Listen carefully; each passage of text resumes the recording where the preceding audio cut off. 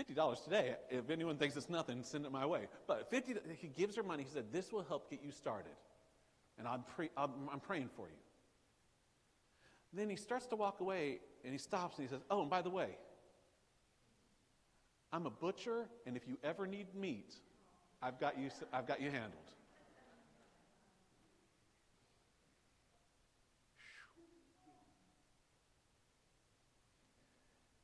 Pick your life verses carefully. One last story, and then we're going to keep trucking. I have a pastor friend. He talks about a guy in his church named Jimmy. And Jimmy was a new Christian. He and his wife just started coming to church. They just gave their life to God, and he had a sermon on money. And so they're driving home, and you know the conversation that you have. What'd you think of the service today? Which, don't do that. Don't judge the service. Come on, y'all. But that's what we all do. What'd you think of the service today? Oh, I like the music. You know, what'd you think? And she says, I feel like we need to start tithing. And this is what Jimmy said. Are you out of your mind? This was years ago, and he said, you know that we float checks every month. We write a check knowing that by the time it gets cleared by the bank, the money for our pay will be there. We don't have money to tithe. And she said, okay, well, if we don't tithe, can we start just giving systematically and maybe work our way? He's like, you don't understand. We're in the negative, but you're going to do what you're going to do. Don't you? That's how it goes, isn't it?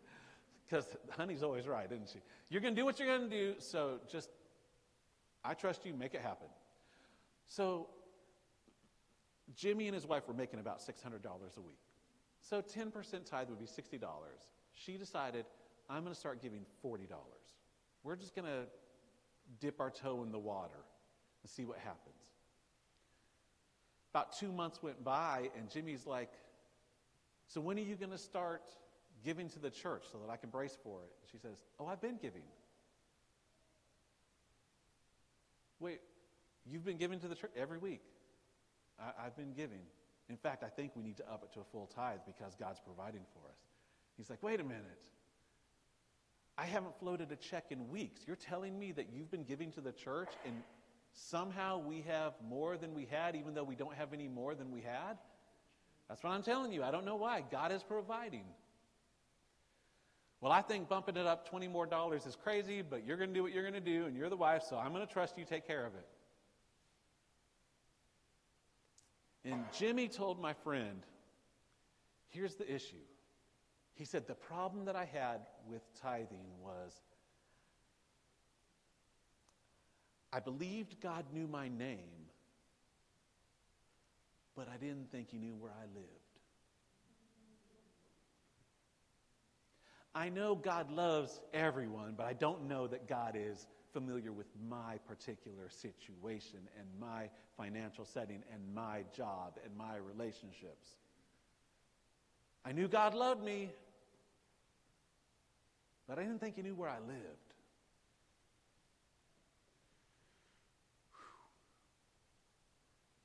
Can I tell you something today? He knows where you live. He knows what you're going through. He knows what you're dealing with. He knows better than you do what you have in your account. He knows better than you do that promotion that is or isn't coming around the corner. God knows better than you do what his dream is for your life in 6 months or a year. Which is why we urge you, love God. And when you love God the way you should love God, the things you do and the place you work and the salary you make, all of those things, the things of the world, they grow strangely dim, don't they? To steal a phrase from a great hymn. So here's what I'm encouraging you to do. I don't know your situation. I get a report saying this percentage of people give regularly. I don't get names. I don't get amounts. So I know that there are some of us that don't give anything. Hear me, this is not about the church getting more of your money. This is about you stepping out in faith. Will I trust God with the things that are most important to me? And let's be honest, it's hard not to feel like money makes the world go round. It's hard to forget that we are on our axis because He wills it. So some of you don't give it all. Can I challenge you to take that next step? Can I challenge you to say, maybe you need to talk with your significant other. What would it look like if we were to step out in faith? Some of you are going to be, I'm all in, and you jump in the deep end no matter how cold it is. Others of you, I get it. It's like, let's feel the water. Let's go up to our knees, and we'll wade in. But I want to challenge you. Take an incremental step. If you're not a giver, consider giving. If you want to know where your money is going, well, we've got a church meeting, and you'll hear about some of the places that your giving has gone to. Some of it, to be honest, is for salaries and electricity and water bills and insurance. A lot of it is about helping countries that are in war, helping people dealing with domestic violence, helping with natural disasters in Tennessee and in Louisiana and in Haiti. A lot of it is supporting almost 1,000 missionaries around the world. And just in case you think, well, that's easy for you to say, you want our money and then you do whatever you want. Full disclosure, every dollar that comes in, 12.5% immediately goes out to missions around the world and to giving to our Nazarene University so that we can train the next teachers and preachers. So I'm simply asking you to pray about joining what your church is already doing as a whole. Maybe you give, but you don't give regularly. Maybe that's your next step. Maybe you give somewhat regularly, but it's, I drop a 10 in the offering twice a month. We are thankful for your giving. But maybe you'd say, I'm going to systematically start pushing the boundaries. It's not that I'm testing God, it's that I'm trusting God. I want to see that God is faithful. What if one of the biggest contributions we could give to this community is to be a community of people that are visual examples that God will provide all of our needs according to His riches in heaven, and that we don't have to run the race like they run it. We don't have to play the game. We can love God, we can serve others, we can build the kingdom of heaven here on earth and trust God to provide for our needs. Maybe you're a tither. Awesome, thank you. Maybe you say, okay, I've been tithing and God has always provided. I want to start giving above and beyond and giving a little more to Good Neighbor, or giving a little more to missions, or giving a little more to the teens that are going to Nazarene Youth Conference in a couple of months. Or maybe I want to give my tithe to the church, but then my offering is going to go to Halifax Urban Ministry or the Daytona Collaborative. Or I just want to show God and trust God and say, this is all yours. You're providing everything we need. I don't need all the extra gadgets. I'm going to trust you to provide for the needs of others through my giving.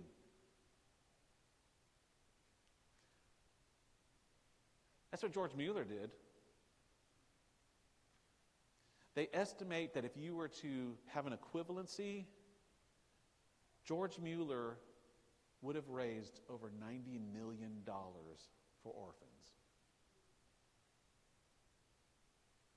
And he died poor because he gave it all away. He did what Jesus did. He did what Paul did. He did what all the disciples did. He said, I'm going to trust the next generation, and I'm going to pour my life out in this generation.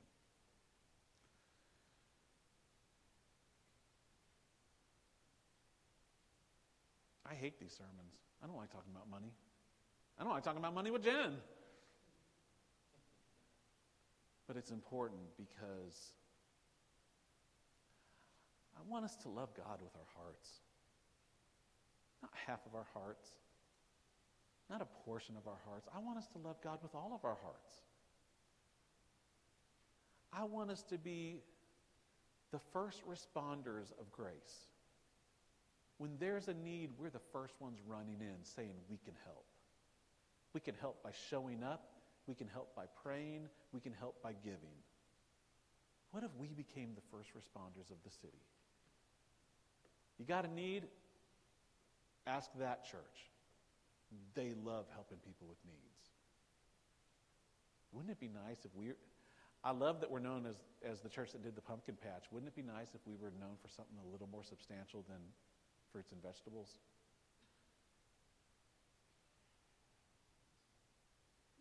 What if we became the church that, oh yeah, all churches give to things, but that church gives crazy amounts of love and energy and service and money and time and support because they trust that it's all God's and they're just the vessel. It's my prayer that that's us today. Let's pray. Jesus, you talk about money an awful lot. A lot more than I'm comfortable talking about it. But I'm assuming it's because you know a lot more than I know. And you know how easily tempted we are to try to do things on our own. Well, if I just work 3 or 4 more hours, I could make this much more money, which will get me this much closer to my next goal, which will get me this much closer to that promotion, which will get me this much closer to that side office, which will get me this much closer to that nice car and the supermodel, which will get me this much. And God, it's just such a slippery slope. When the truth is, you've called us to give our lives away. And for better or worse, who we are and what we have is part of our lives. I pray that you will help us to give all of our lives away. I pray that we will learn how to step into the rhythm of your grace, which is always to give and to serve the need that was in front of you. Jesus, may we become people that mirror your love. That's what I pray. I pray it in your name. And it's going to take your Spirit to make it happen because we are prone to wander. So keep us steadfast in our resolve to love you and to use money. We pray this in your name. Amen. So we come to the table. You want to talk about giving everything. We come to the table of grace that reminds us that Christ paid the ultimate sacrifice. If you're visiting with us, we take communion every week. We do it to remind us of the sacrifice that Christ gave. We do it to remind us that we need that constant intake of the life of Christ if we are going to go out in the world and be Jesus to them.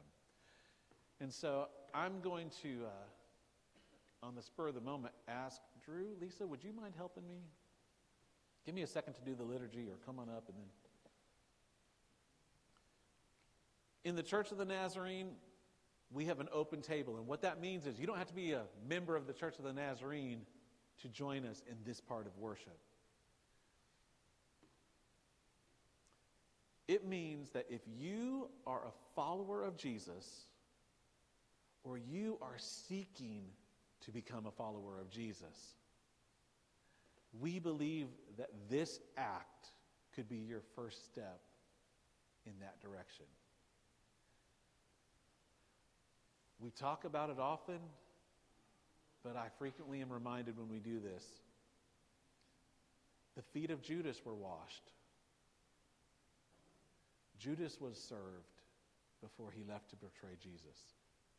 We do not police this table because it's not ours. I wouldn't come to your house on Thanksgiving and tell people what they can and can't eat.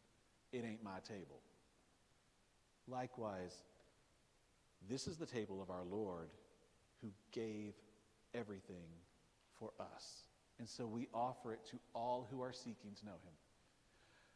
So let's pray, and then we practice coming to the table. So it's kind of like a come on up and dish up kind of thing. So I'm going to invite you to make your way to this aisle and receive the elements, and then you can go that way back to your seats. For y'all, you're going to have to be creative, but come on over however you can. On the night that our Lord was to be betrayed, he was in the upper room with his disciples. They were sharing a meal. It was the Passover. They were remembering when God had liberated them physically from Egypt. And Jesus was reminding them, you are about to have a spiritual liberation like none other. And he lifted up the bread and he said, this bread represents my body, which will be broken for you. And he invited them, take, eat, and be thankful. And then he lifted up the cup. He held it up. He sang a psalm. And then he said, this cup represents my blood, which will be shed for you for the forgiveness of your sins. Take, drink, all of it. And every time you do, be thankful. God, these elements are yours, and they're just bread and juice, and yet somehow we believe that you are present in this moment.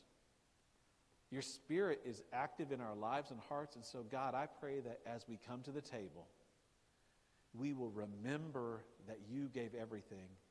We will take in the elements that physically nourish us, bread and juice, a little bit of carbs and sugar, nourish the body, and yet we believe that in the same way, you nourish our souls, and we then have the strength to go out and be your hands and feet in the world.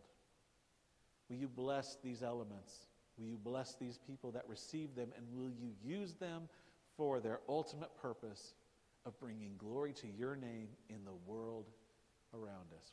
We pray this in the name of Jesus. Amen. So I'm going to serve my helpers, and then we're going to open up the table, and y'all are going to be invited. So give me just 1 second.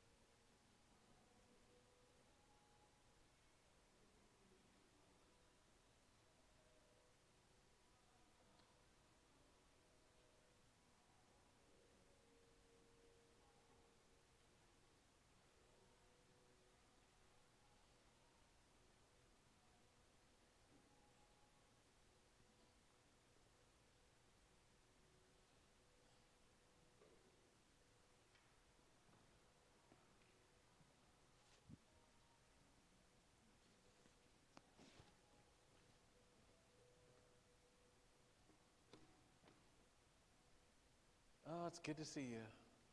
Sorry we went a little long. I figured you'd stick around since there's food. So let me give you some logistics, and then we are going to have our benediction. So in a moment, I'm going to bless you, and we're going to sing our benediction. But before that, I want to tell you, if I can get some help moving some chairs, we'll pull out some tables, and then we will have our potluck, our annual meeting, and everyone is invited. If it's your first time, if you've been here for 50 years, food is for everyone, and you're welcome. The annual meeting is going to be talking about what we've been doing in the past year in the life of the church. So if you're visiting, you might say, I'm curious. This will give me a snapshot really fast of what's been going on. So you're welcome to stay. One other thing that you could really help me with when we finish, because I'll forget to say this later. We're so thankful for Danny, and Danny is doing well. However, us moving 70 chairs around is a lot. So we're going to be stacking chairs and moving chairs. When we finish and we start to put away tables, if you could kind of help us just kind of unstack chairs, and Danny can help put them where they need to be. But that's a lot for him right now. So if you can help serve that way, that'd be great. Does that make sense? We good? Oh, I don't know if you heard that, Danny. You're watching online. You are loved. So will you stand with me, and let's sing our benediction together. We sing, hallelujah, let your kingdom come in our hearts, in our homes. Let your will be done as we go in your name.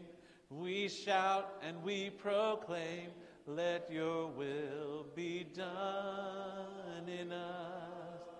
Go into this world loving God more than anything else, and give your lives away. We'll see you.